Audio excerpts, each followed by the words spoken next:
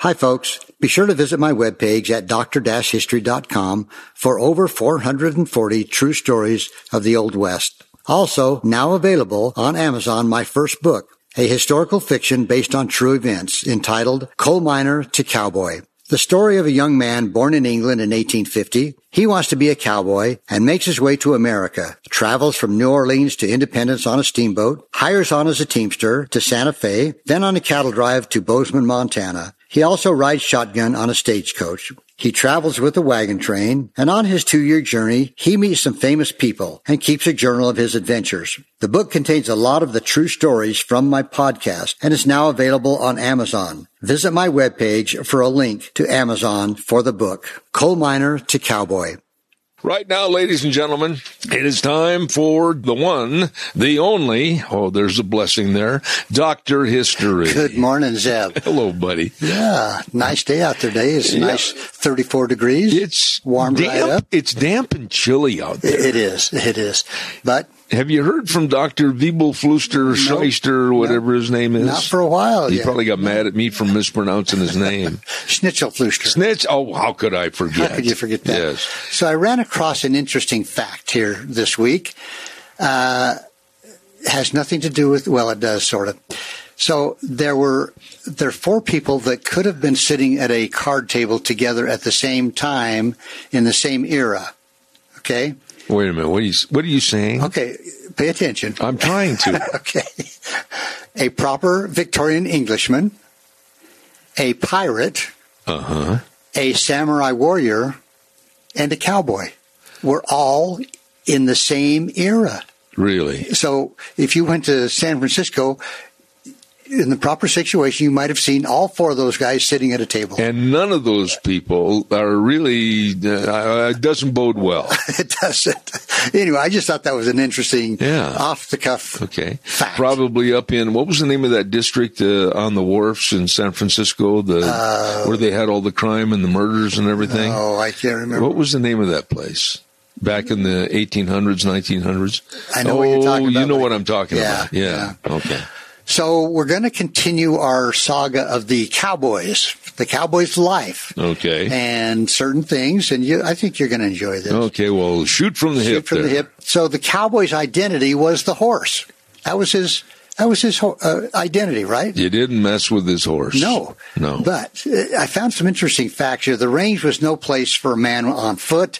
Of course, distances were too great, and without horses, it would have been impossible to round up, brand, and drive millions of longhorns over those plains. Now, this is something interesting. Few cowboys actually owned a horse. What? Yeah. But they all rode. The mounts were supplied by the ranch they worked for. And you think about cattle drives, all those horses in the remuda were owned by the owner of the cattle drive. Well, yeah, but in order for the cowboy to get to the ranch to ask for the job, he had to have a horse. He might have borrowed one. I don't know. Oh. But I'm just telling you, a lot of them didn't own their own horse. All right. But now, if he did own his own horse, what he would do, he would put it into the ranch's common pool as a gesture of his commitment to the rancher. And he always treated it as a tool, feeding it when he had time to, and burning. I thought this was interesting, burning it out after 7 years of hard riding. Really? So a good horse could only last maybe 7 years, but you think about the hours and the miles and the cold and the heat, and after 7 years, they were pretty much done. Huh. So, but sometimes in emergency situations on a long trail drive or a grueling roundup, horses were literally ridden to death.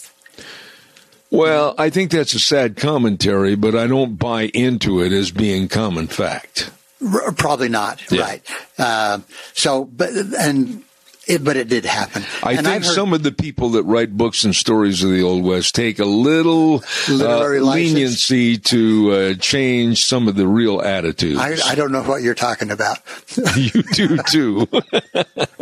So, well, I have heard of horses actually freezing to death. Oh yeah. Even while the cowboy is sitting on them. Yeah. So, but now there's a favorite range story that tells of 3 cowboys who rode their horses into a desert saloon where an Easterner was having a drink at the bar. The stranger was kind of jostled and complained about it to the bartender, who happened to be an ex-cowpuncher himself. The bartender said coldly, quote, "What the heck are you doing here afoot anyway?" Just 1 second, though. I would like to make sure that we try to stay as close to historical fact as possible. What the heck? Oh, yeah. That's what it says right here. And it's true. A man afoot is no man at all. It's what was a favorite saying. Yeah. And it was true. A cowpuncher named Joe Mora put it this way, that dismounted, the cowboy was just a plain, bow-legged human who smelled very horsey at times, slept in his underwear, and was subject to boils and dyspepsia.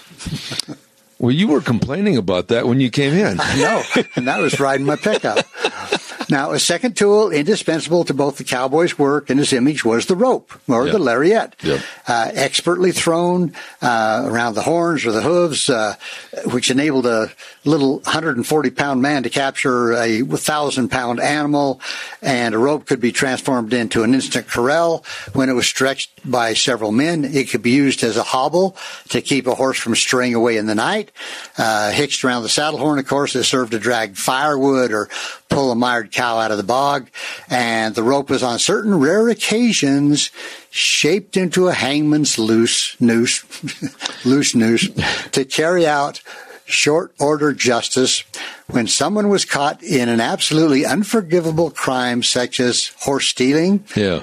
Cowboys even dreamed that if one made of horsehair was placed in a circle around a sleeping man, it would protect him from snakes. Now, I've heard that. So have I. But I want to back up and ask you about this as far as the horse stealing.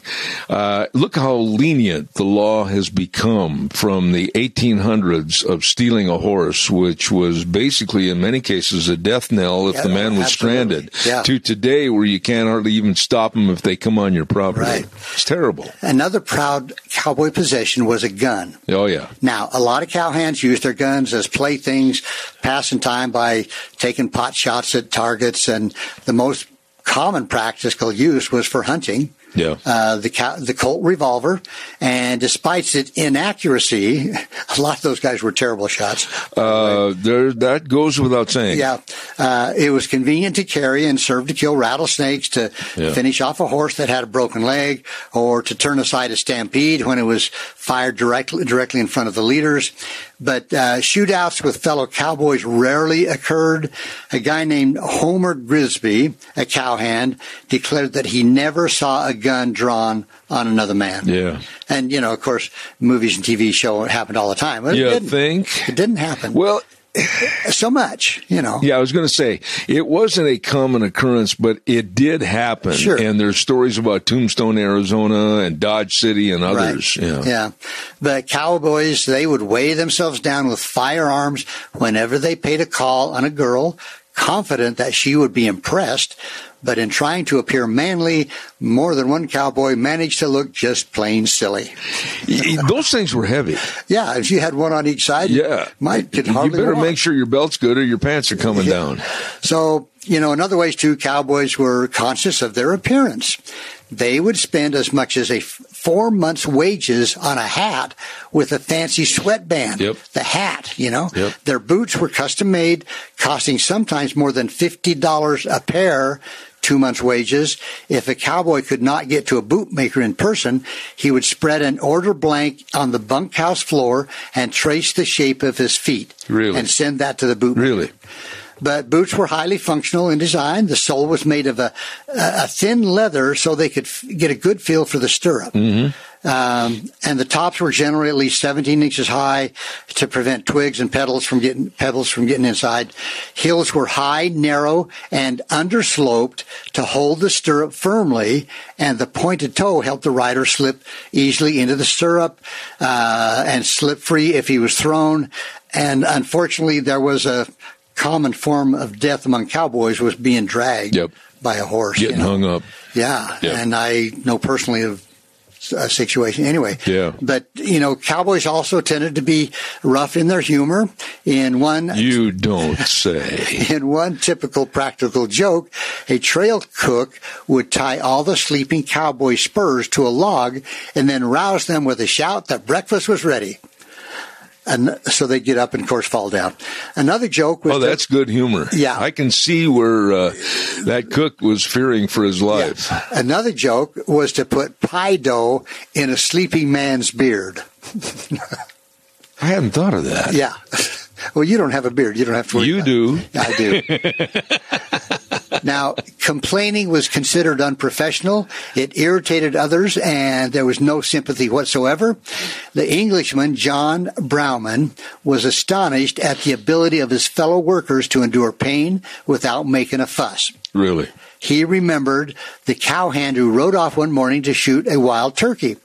A distant gunshot was heard, and while later the cowboy returned to camp, sat down, and began to whittle a stick. After he had finished shaving the stick, he bared his leg and revealed a deep bullet wound in the thigh. Oh, my. The horse had stumbled, and the six-shooter in his hand had gone off accidentally. He wrapped a rag around the stick, pushed it into the wound to scrape out the gunpowder, and then rode 30 miles to a surgeon with his leg across the saddle horn. Tough guy. Tough guy. Yeah. Never said a word. Yeah, never said a word. Never complained. No. Yep. But this kind of ability to endure was fundamental to a cowboy's survival. On a given day, a cowboy could find himself in the middle of a prairie fire, quicksand, or a stampede, and on any day he could be thrown or kicked by a horse, charged by a steer, or half frozen on a winter search for strayed livestock. Now, Zeb, I'm sure in your experience you've probably never been kicked by a horse.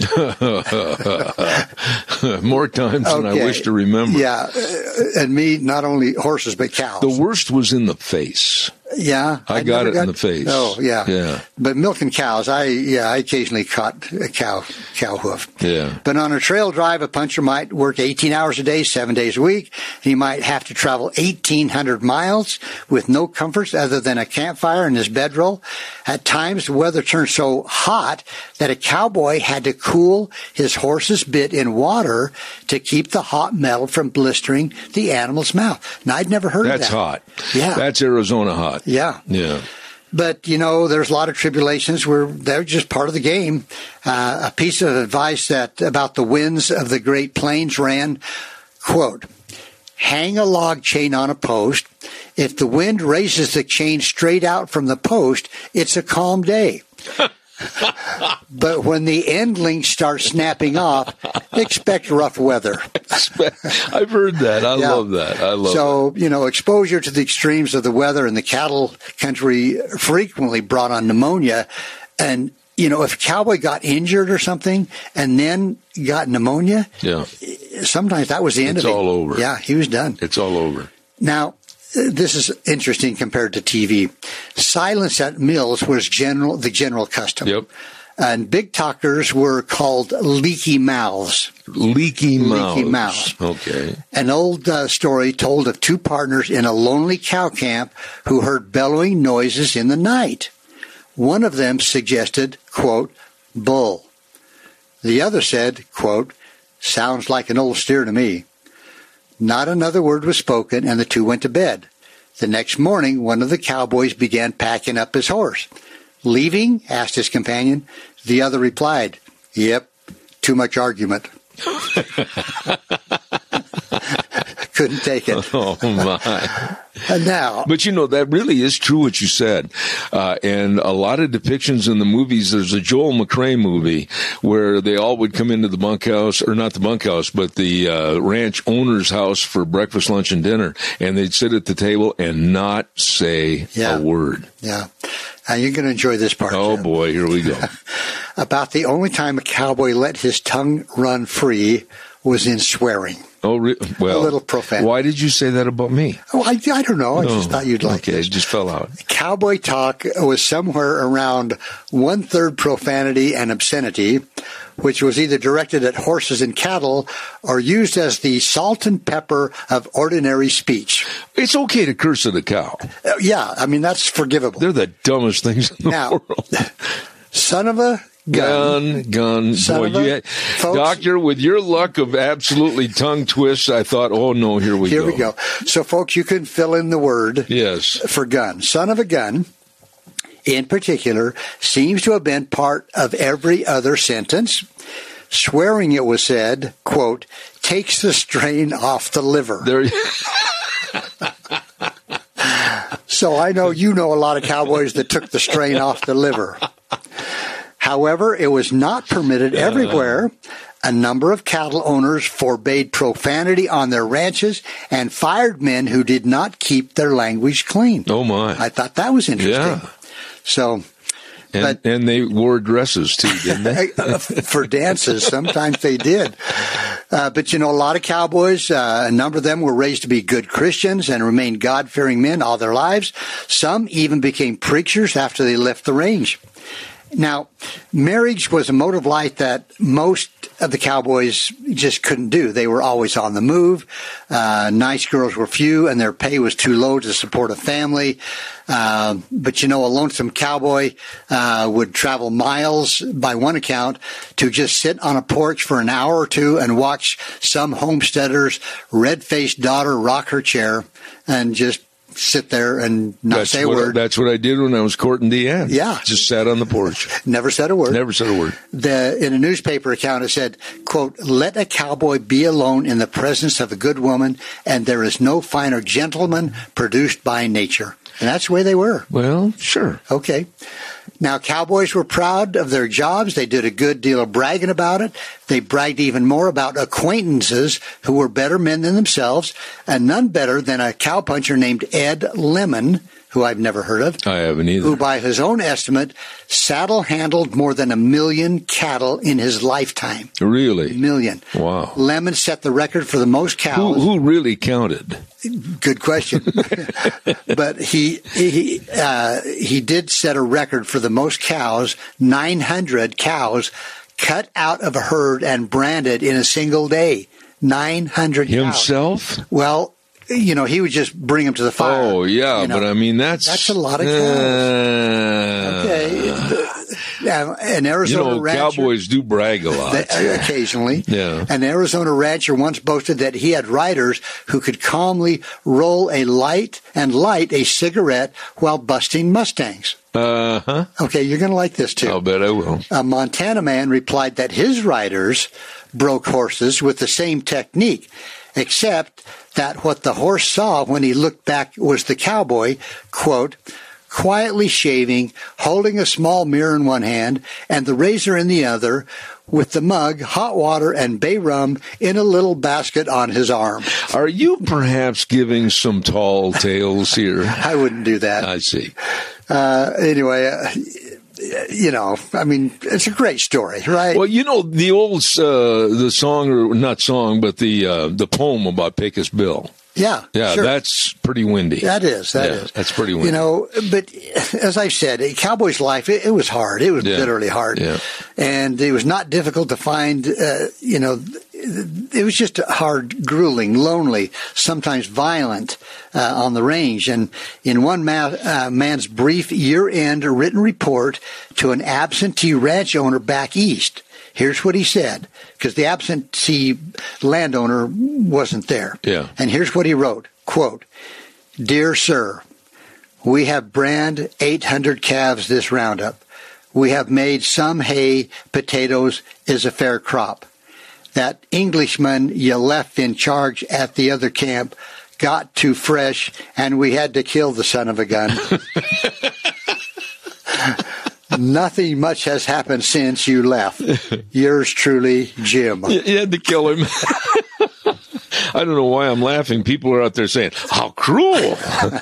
Well, we don't know for sure what happened, but anyway, so that's kind of the interesting life of a cowboy. But it was an open and honest lifestyle. It was. Yeah. And it still is today, I think. Oh, I think so. I mean, you think about the cowboys you've met over the years, and I've been to the national finals a couple of times and met some of the bull riders and a few of those guys, and just good, down-to-earth, humble men that just go out and do their job and do the best they can. And no complaints. Yeah, and you see them coming off a bull ride, hobbling a little bit, or they get really banged up, and yet you don't see them coming off complaining. They just get up, and they're not like baseball and football and basketball players that are going to go on injured reserve for a month and a half. Well, you've seen them out there, I'm sure, with like a cast on their arm, maybe, or absolutely wrapped up. Yep. So anyway, that's the story. There you go. And you absolutely stand by the word son of a gun, and heck. And heck. There you go. Okay. Hey, thank you for the great big Christmas present. I appreciate it. Is it here yet? They're knocking. Oh, Dr. History.